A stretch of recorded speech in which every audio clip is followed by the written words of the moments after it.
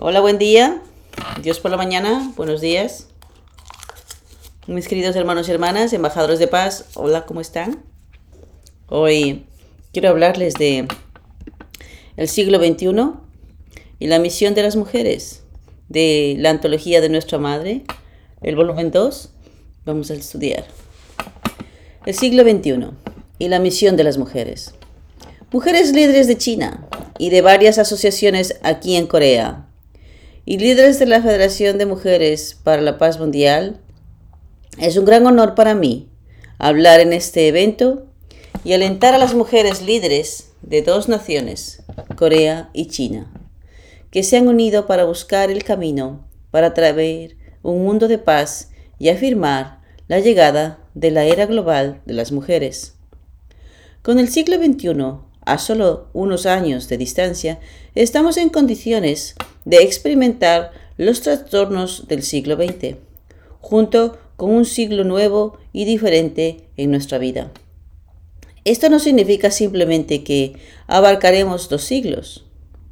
Dado que la providencia que impregna la historia humana se ha llevado a cabo en unidades de 2000 años, es de gran importancia concluir el siglo XX y prepararse para el siglo XXI.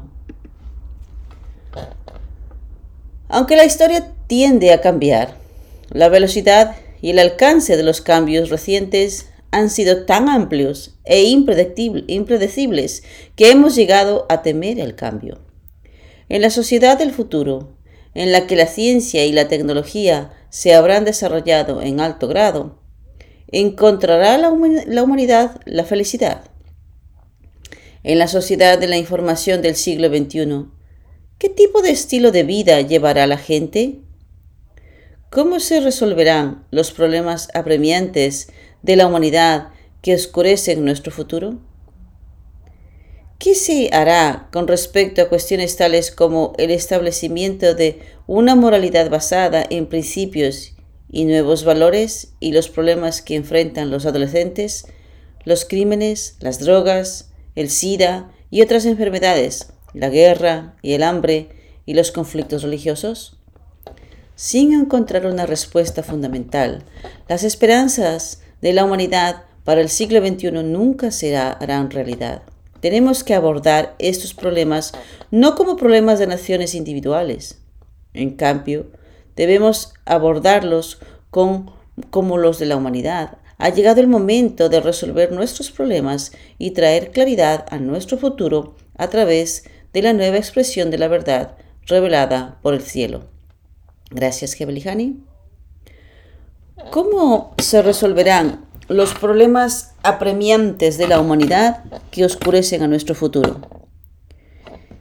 ¿Qué se hará con respecto a cuestiones tales como el establecimiento de una moralidad basada en principios nuevos y nuevos valores y los problemas que enfrentan los adolescentes, los crímenes, la droga, el SIDA y las otras enfermedades, la guerra, el hambre, los conflictos religiosos? Eso es lo que nuestra Madre Verdadera está hablando aquí.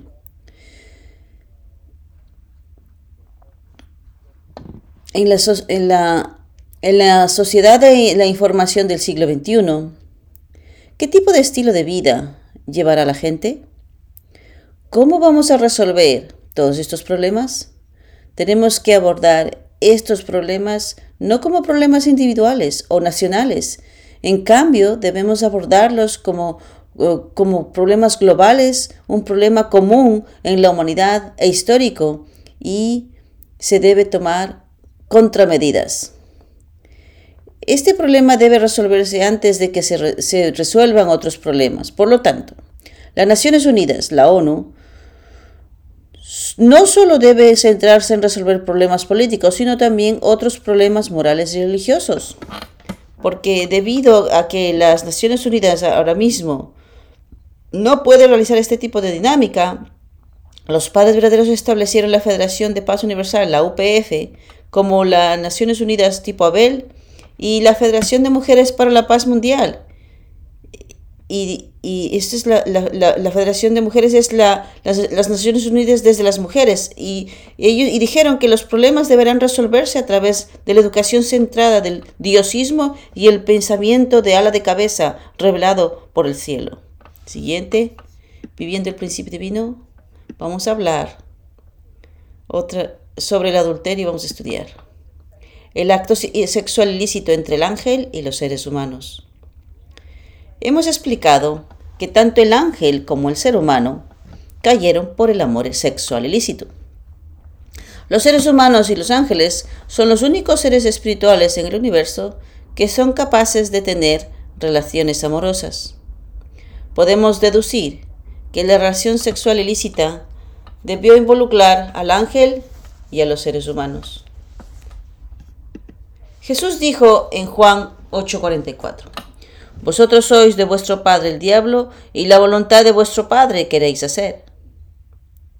Dado que el diablo se identifica como Satanás en Apocalipsis 12:9, debemos afirmar que los seres humanos son descendientes de Satanás, la serpiente antigua que tentó a los seres humanos. Vamos a estudiar las palabras del Padre. No mires a otra persona. ¿Has estado pensando tantas veces que esa mujer es más hermosa que mi esposa? ¿Quiero tener una mujer como esa ahora? Entonces, de ahora en adelante, ¿lo pensarás o no? Hombres, sinvergüenzas. No lo haré. ¿No lo has pensado hasta ahora? No lo hemos hecho. Sé honesto, la gente se ríe. Bueno, puede que sí, porque el mundo es así. No has podido evitar esto. El comienzo del mundo satánico está mirando con una mirada de reojo, y no hemos podido evitar esto. Tanto un hombre como una mujer miran de reojo. Así que ahora debemos mirar directamente apuntando a un punto. Si miras con una mirada de reojo, cuando amas, ese es Satanás. Deben ser esposos y esposas que aman de manera correcta. ¿Tú lo entiendes? Sí. Aquellos que seguramente lo harán, levanten la mano. ¿Qué pasará si algún miembro bendecido cae? ¿Qué pasará? Este es el último. Si alguno de ustedes cae, no hay perdón. No hay perdón para los que han caído. El arcángel cayó y se convirtió en Satanás, el diablo, cuando el ser humano estaba en la cima de la etapa de crecimiento. Ahora que estás en la etapa de perfección, si caes, entonces estás perpetrando el cuerpo de Dios. En ese momento, los cuerpos de la humanidad fueron perpetrados a causa de la caída. Si caes ahora, estás perpetrando el cuerpo de Dios. No puede haber ningún perdón aquí. ¿Entiendes esto? Sí. Si ahora caes, ¿de quién es el cuerpo que vas a perpetrar? El cuerpo de Dios. ¿De quién fue el cuerpo de Satanás caído que Satanás perpetró en el pasado? Los cuerpos de la humanidad. Una vez que te unes a nuestro movimiento y caes, entonces estás perpetrando el cuerpo de Dios. Cuando vas al mundo espiritual, te dirigirás a un pozo sin fondo. E incluso en la tierra, Dios no quiere ver a los hijos de ese linaje de sangre. ¿Tú entiendes? Sí.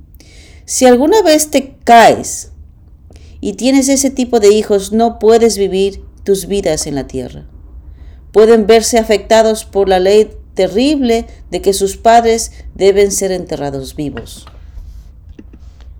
Tú pensarás, ahora puedo vivir mi vida ya que soy bendecido en la iglesia de unificación. Pero esto es espantoso. En los viejos tiempos de los judíos, ¿había un castigo para matar con piedras a una mujer que cometía adulterio? Sí. Esto no aparece en el mundo de la iglesia de unificación, pero se muestra en las leyes de Dios. Si alguna vez caes y das a luz a un hijo después de recibir la bendición, será mejor que mueras de un golpe de trueno.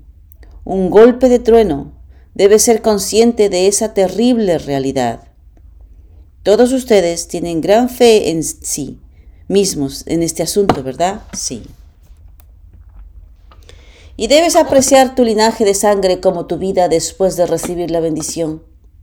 De ahora en adelante, tu orgullo no radica en cuánto dinero tienes, sino en cuán limpiamente has estado guardando tu amor y linaje de sangre que Dios permitió. Es el mejor deber de un hijo filial, un súbdito leal y un santo. ¿Tú lo entiendes? Sí. Es lo más preciado. Es mucho mejor que el oro y el diamante. ¿Lo entiendes? ¿Cuál es qué? Dios es. Ese es el linaje del amor y sangre recién otorgado desde el cielo. El linaje de sangre se ha vuelto diferente. ¿Lo entiendes? Sí. Es por eso que tienes que actuar de ahora en adelante. Ahora tu linaje de sangre pertenece al mundo satánico. Debes cambiar el linaje de sangre. ¿Lo entiendes? Sí. Gracias. Si un miembro de la familia bendecida cae, está perpetrando el cuerpo de Dios. La caída de Adán y Eva perpetró el cuerpo humano. Pero, cuando los seres humanos caen después de recibir la bendición y entran en la etapa de la perfección, están perpetrando el cuerpo de Dios. Ahí no hay perdón, de acuerdo a las palabras del Padre. El Padre verdadero nos advierte que si caemos después de ser bendecidos, o si tenemos hijos después de caer, seremos severamente castigados. Por lo tanto, lo más importante después de recibir la bendición es considerar el verdadero linaje del cielo como la vida. Por lo tanto, debes saber que profanar el linaje de sangre es el mayor de los pecados. La bendición significa el cambio de linaje. Cambio de linaje de Satanás al linaje de Dios. No debemos olvidar que el linaje de Dios es que yo no soy de la sangre de un siervo, sino de la familia real de Dios. En nuestra familia bendecida no es solo una idea que soy de la sangre de la familia real de Dios, sino que debemos sentirlo a través de la piel en nuestro corazón y en nuestro linaje. Usted sabe, la relación entre Dios y yo es lo más importante aquí es la relación de linaje de sangre. Cuando yo veo a mis nietos, no puedo explicar esto, solamente aquel amor que simplemente florece. No hay que explicarlo, ¿verdad? ¿Por qué? ¿Cuál es esa razón? Cuando usted ve a la gente de afuera, usted no tiene que ver eso. Pero cuando usted ve a sus hijos, cuando tú ve a tus nietos, sin ninguna razón, sin una explicación ninguna, simplemente tu corazón y tú amas a esa persona, ¿por qué? ¿Por qué? Por causa de el linaje de sangre. Si nosotros realmente, verdaderamente nos transformamos con ese linaje de sangre, que es el linaje de sangre de Dios, que es el linaje real de Dios, no vamos a negar la existencia de Dios. No tenemos que explicar que Dios es nuestro Padre, no tenemos que explicar soy hijo de Dios, no tienes que explicar a tus nietos yo soy tu... Tú no le explicas a tus nietos, tú eres mi nieto, yo soy tu abuelo. Pero por causa de que nos olvidamos, tenemos que volver a explicar. Y una y otra vez, tenemos que hablar una y otra vez. Por causa de la caída. Cuando yo escucho las palabras de Jesús, cuando yo escucho las palabras del Padre, wow. La convicción es absoluta. Y nuestro Padre verdadero, especialmente Jesús, con certeza tenía aquella fe absoluta en Dios y no tenía deuda ninguna, aquella convicción absoluta. ¿Por qué? Porque son hijos unigénitos, sino básicamente por aquella relación de linaje de sangre. Por causa de eso, Por eso es que es aquel cambio del linaje de sangre que se convierte de la de Satanás al linaje de sangre de Dios. Por eso es que se enfada mucho el Padre. Ya tienes el linaje de Dios. Y vas y caes y vuelves otra vez al linaje de Satanás. Esto realmente es traición. El Padre está hablando esto aquí. Por eso es que, mis hermanos y hermanas, a pesar de que el Padre está hablando de manera muy seria, centrado, tenemos que entender en el punto de vista de Dios, centrados en el punto de vista de los padres, de los cuál es el significado de la bendición. Por favor, esto es increíble. ¿De qué deberías estar tú orgulloso desde ahora? A partir de ahora, tú tienes que estar orgulloso de mantener tu linaje limpio. El camino de la piedad filial, el camino de un patriota, el camino de un santo, debes saber que esto es lo más valioso, mis hermanos y hermanas. Dado que el linaje de sangre que hemos heredado de nuestros antepasados y nuestros padres es el linaje del mundo satánico, debemos cambiar ese linaje de sangre a través de los padres verdaderos. ¿Por qué los padres verdaderos son tan preciosos? Porque ellos son los que han traído el sagrado linaje de sangre de Dios. La restauración significa el qué? Restaurar el linaje de sangre. Esto es lo más importante. ¿Quién puede cambiar el linaje de sangre? Solamente el Mesías puede cambiar el linaje de sangre. Solamente el Mesías puede cambiar el linaje de sangre. Y para cambiar el linaje de sangre, el Padre tiene que darme el vino sagrado y pedirme que haga los 3 días de ceremonia. Todo un proceso. ¿Para qué? Para cambiar el linaje de sangre. La bendición significa el cambio del linaje de sangre. Si tú conoces el significado de la bendición y del linaje de sangre, nadie caerá. Por eso, mis hermanos y hermanas, por supuesto, tenemos que resolver tantos problemas. Tenemos nuestras cuestiones personales, nuestras cuestiones familiares, nuestros hijos. Pero en los últimos días tenemos, a pesar de que este tiempo de transformación, tenemos que arreglar las cosas, tenemos que asentarlas, porque las palabras de nuestro Padre son muy serias. Pero, de todas maneras, Dios no tiene ninguna otra opción. Los padres no tienen otra opción. Ellos tienen que salvar a todos. Por eso es que el concepto de Dios y el concepto de los padres verdaderos es el concepto de la salvación total. No importa el qué. La salvación total. Nadie se va a quedar en el infierno. Ese es el corazón de un padre. A pesar de que el Padre nos reprende y nos pide que seamos serios con el tema y no cometamos más pecado. De hecho, ese hecho es el corazón y el amor de Dios. Cuando tú castigas y estás reprendiendo a tus hijos con aquel amor y el corazón, entonces los hijos pueden volver. Si el Padre verdadero simplemente nos juzga, solamente nos critica, entonces los padres verdaderos no tendrían la calificación de convertirse en Mesías, solamente juzgando. Pero si nos juzga con amor, con aquel corazón. Por eso es que sin conocer el corazón del Padre verdadero y simplemente escuchamos lo serio de las palabras de nuestro Padre, entonces por supuesto podemos sentirnos juzgados y podemos sentirnos heridos, pero tenemos que entender, detrás está el corazón de Dios. Esa es realmente el amor de Dios. Muchas personas dicen, voy a ir al infierno, cuánto dolor, cuánto serio es el dolor este. Pero este es mi reporte honesto para ustedes. Desde que yo conozco el corazón de Dios y el corazón de nuestros padres verdaderos. Usted sabe, digamos, tus hijos van al infierno, digamos, ¿no? Tú vas a tener un dolor increíble dentro de ti, que te tortura.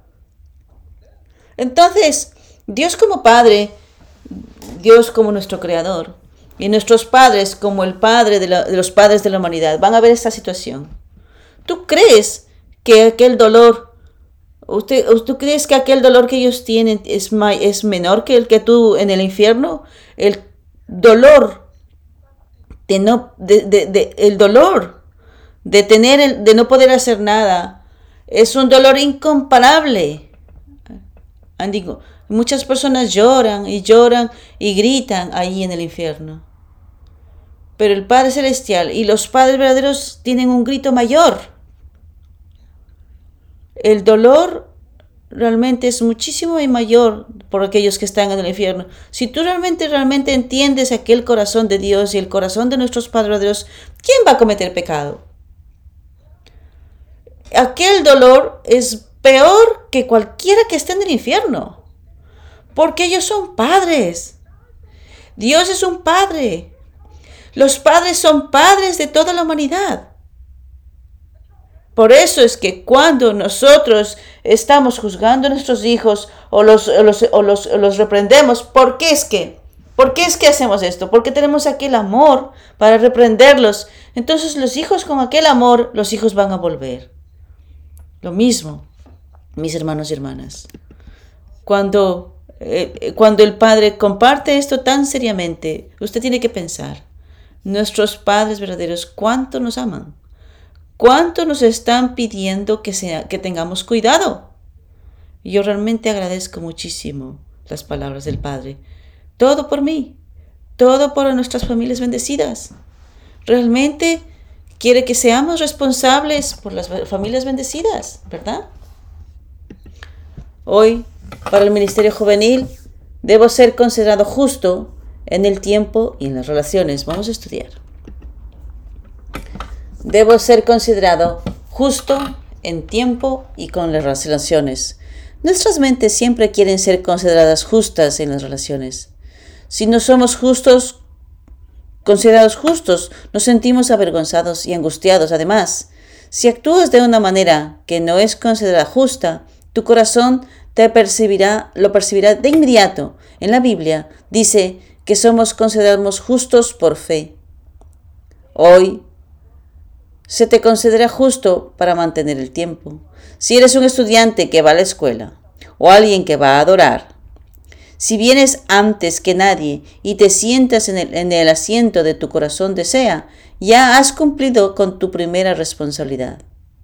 Si haces esto, has sido considerado justo con tu maestro de escuela o pastor. En nuestras vidas de hoy, si llegamos a tiempo, mantenemos relaciones con quienes nos rodean, se nos considera justos. El tiempo justo absolutamente viene. El tiempo desea que yo dé fruto. Si alguien siempre mantiene el tiempo, se considerará justo.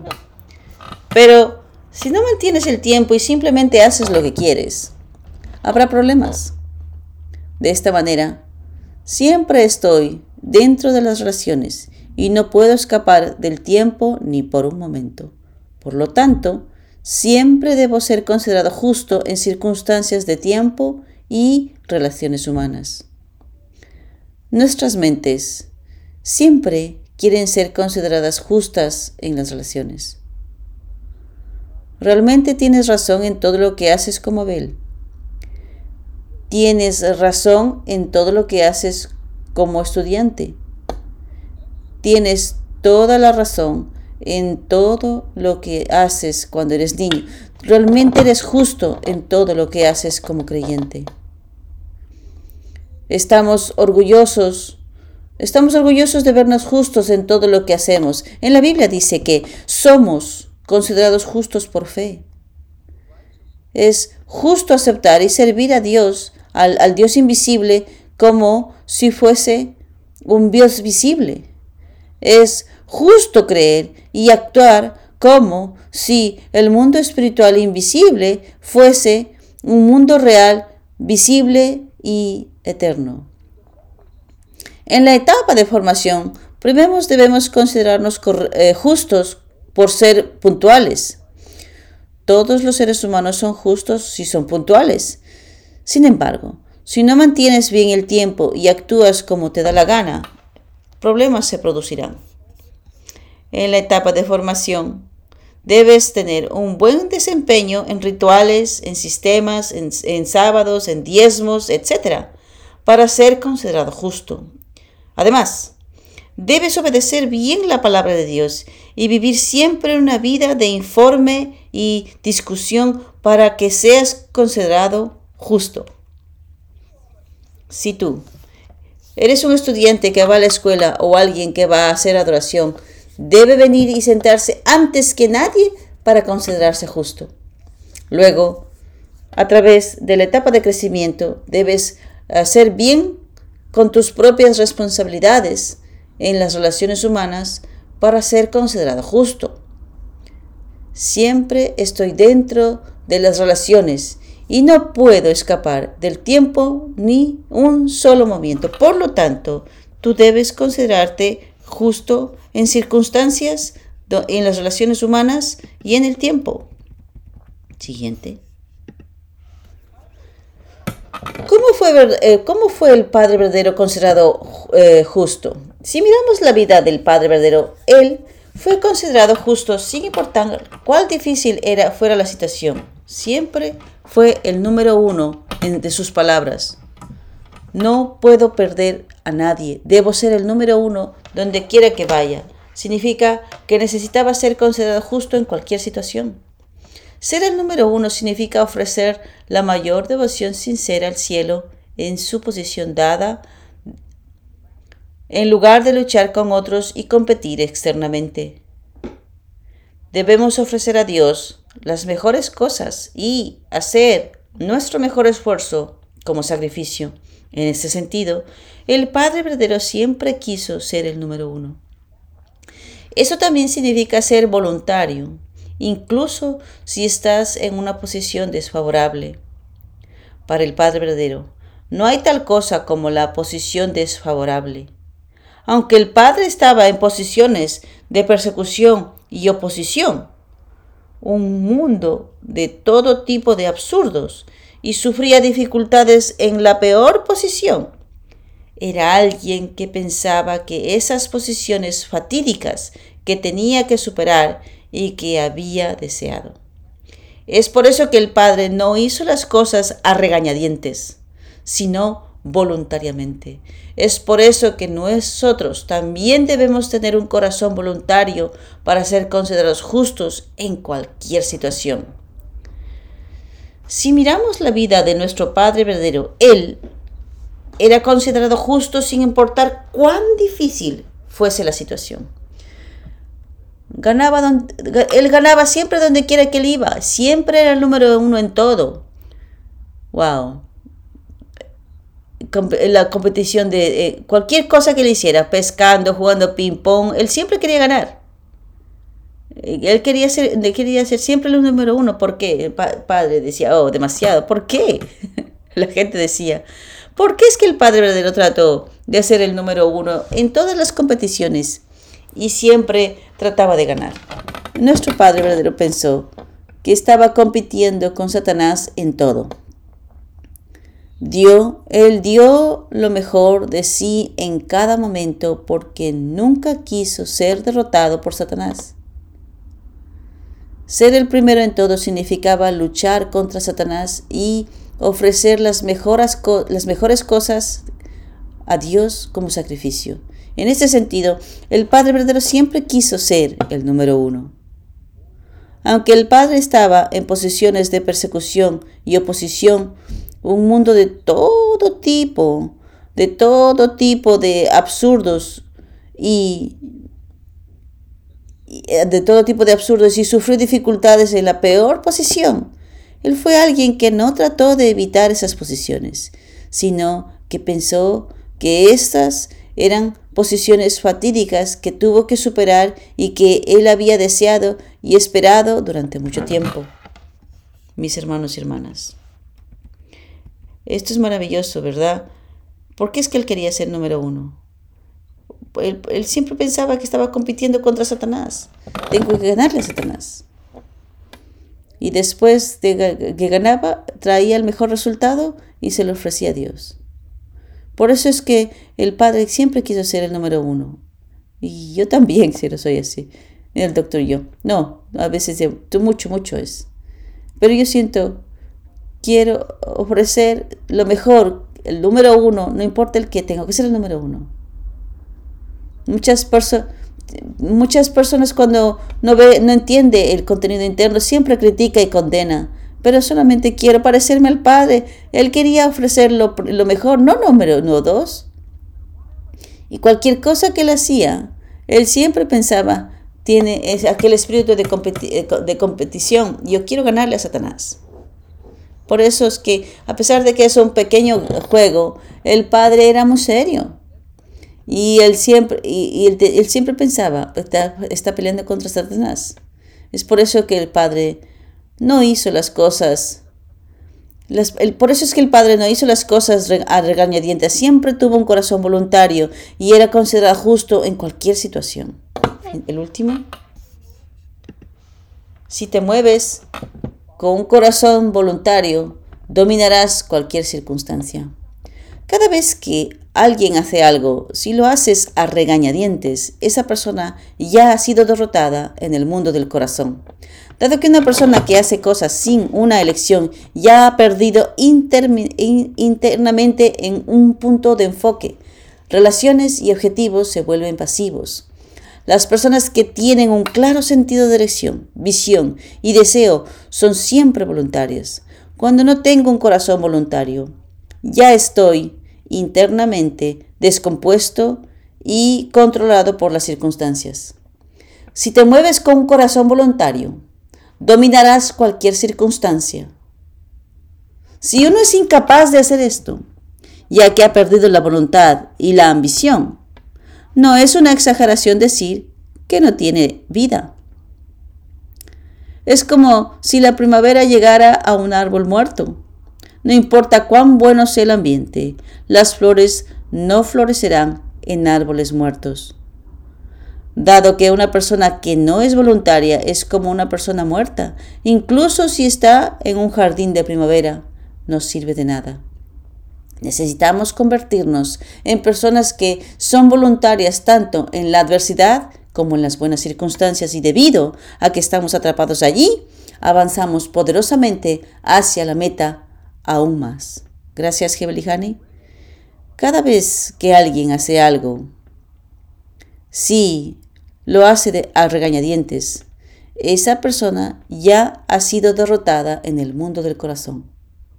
Dado que una persona que hace cosas sin una elección ya ha perdido internamente su punto de enfoque en sus relaciones y objetivos y se vuelven pasivos. No importa lo que hagas, si no lo haces voluntariamente, serás controlado por él y te convertirás en un sirviente. Al final, nunca podrás ser dueño. Un propietario siempre tiene una actitud voluntaria. No importa lo que alguien me ordene hacer, no debería ser controlado por eso, sino ser activo, con la mentalidad de un propietario, pensando que esto es lo que yo quería hacer. Cuando no tengo un corazón voluntario, ya estoy internamente descompuesto y controlado por las circunstancias. Si te mueves con un corazón voluntario, dominarás cualquier circunstancia. Si no soy voluntario en todo, perderé mi ambición. Y si no tengo ambición, es como no tener vida. Es como si la primavera llegara a un árbol muerto. No importa cuán bueno sea el ambiente, las flores no florecerán en árboles muertos. Dado que una persona que no es voluntaria es como una persona muerta, incluso si están en un jardín de primavera, no sirve de nada. Necesitamos convertirnos en personas que sean voluntarias tanto en la adversidad como en las buenas circunstancias. Y además de eso, debemos avanzar más poderosamente hacia la meta. Por eso es que el corazón voluntario es lo más importante. No importa lo que sea, si usted pone su corazón de manera voluntaria, entonces usted será el dueño. Hay alguien alguien le pide que haga algo y usted empieza a quejarse y dice, ay, ¿por qué tengo que hacer? Entonces ya totalmente dominado por el ambiente. Usted tiene que ser el dueño. ¿Y qué es lo más importante para eso? Tener un corazón voluntario. Y usted hace las cosas no porque te lo han ordenado, sino porque piensas, esta es la voluntad de Dios, esto es lo que yo quería, y con ese corazón positivo y un corazón voluntario, entonces tú serás el propietario. Muy importante esta guía. Hoy he hablado bajo un título, Debo ser considerado justo en el tiempo y en las relaciones. Muchas gracias. Gracias, Dr. Young, por esa guía clara y educación. Realmente es bueno recibir este tipo de guía. Gracias. Y para nuestro testimonio viviente hoy día tenemos a la señora Kemi Morales de Puerto Rico. Hola, buenos días. Buenos días, Dr. Young, hermanos y hermanas. No puedo ver tu ahora sí puedo ver tu rostro. Buenos días a todos. Dr. Young, hermanos y hermanas. Sí, muchas gracias por darme este tiempo y de hecho solo quiero dar testimonio. El mundo espiritual es muy real. Desde que mi esposo pasó al mundo espiritual al final de mayo y después de eso solamente una persona se contactó conmigo y así que encontré la manera de hacer educación aquí en Puerto Rico. Entonces dije, esto no estaba esperándolo. Entonces pensé, yo creo que mi esposo está trabajando con alguien para que yo empiece a trabajar. Entonces hace unos días Dr. Young estaba compartiendo de que el mundo espiritual no se da por vencido y sigue adelante para poder volver. Eso tocó mi corazón. Esto es muy real.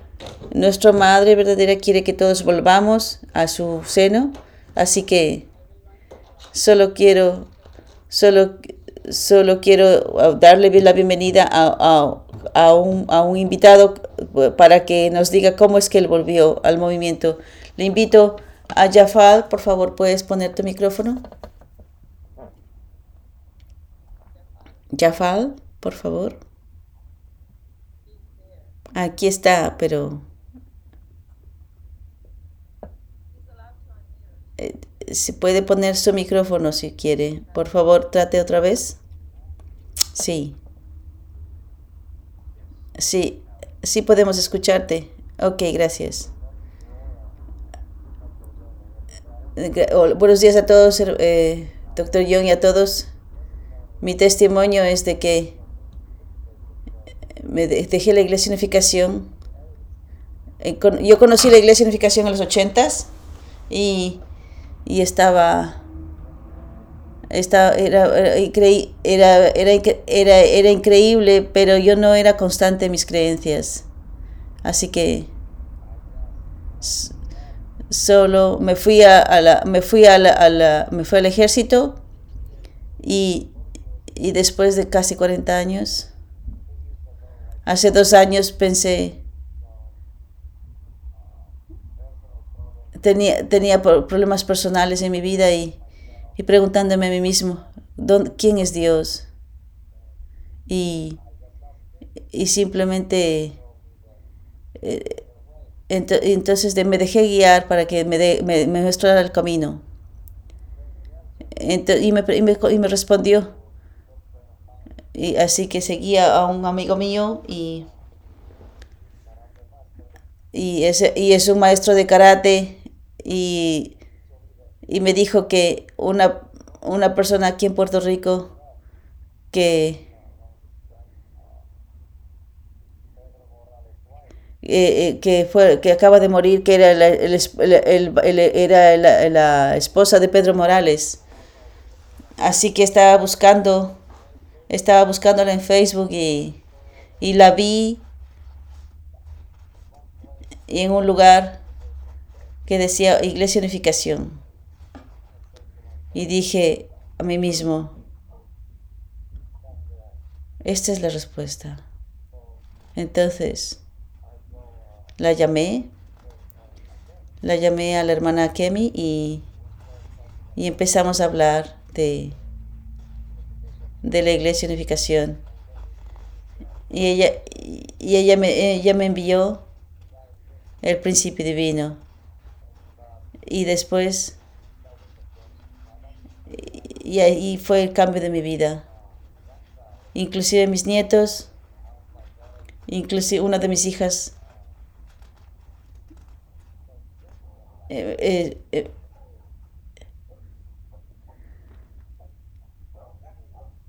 para mí es el cambio de mi vida. Es algo que realmente siempre he amado.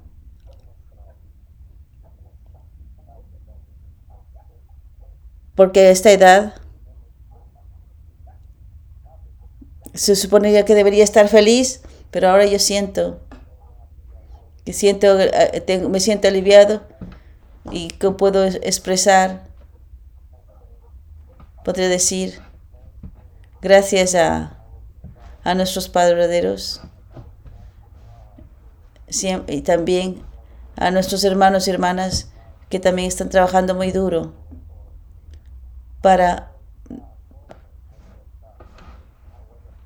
para tener un estilo de vida que me encanta, simplemente me encanta.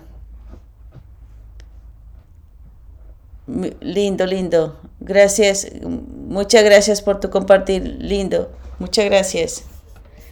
A pesar de que inclusive hasta tu perro está participando en la devoción matinal. Muchas gracias.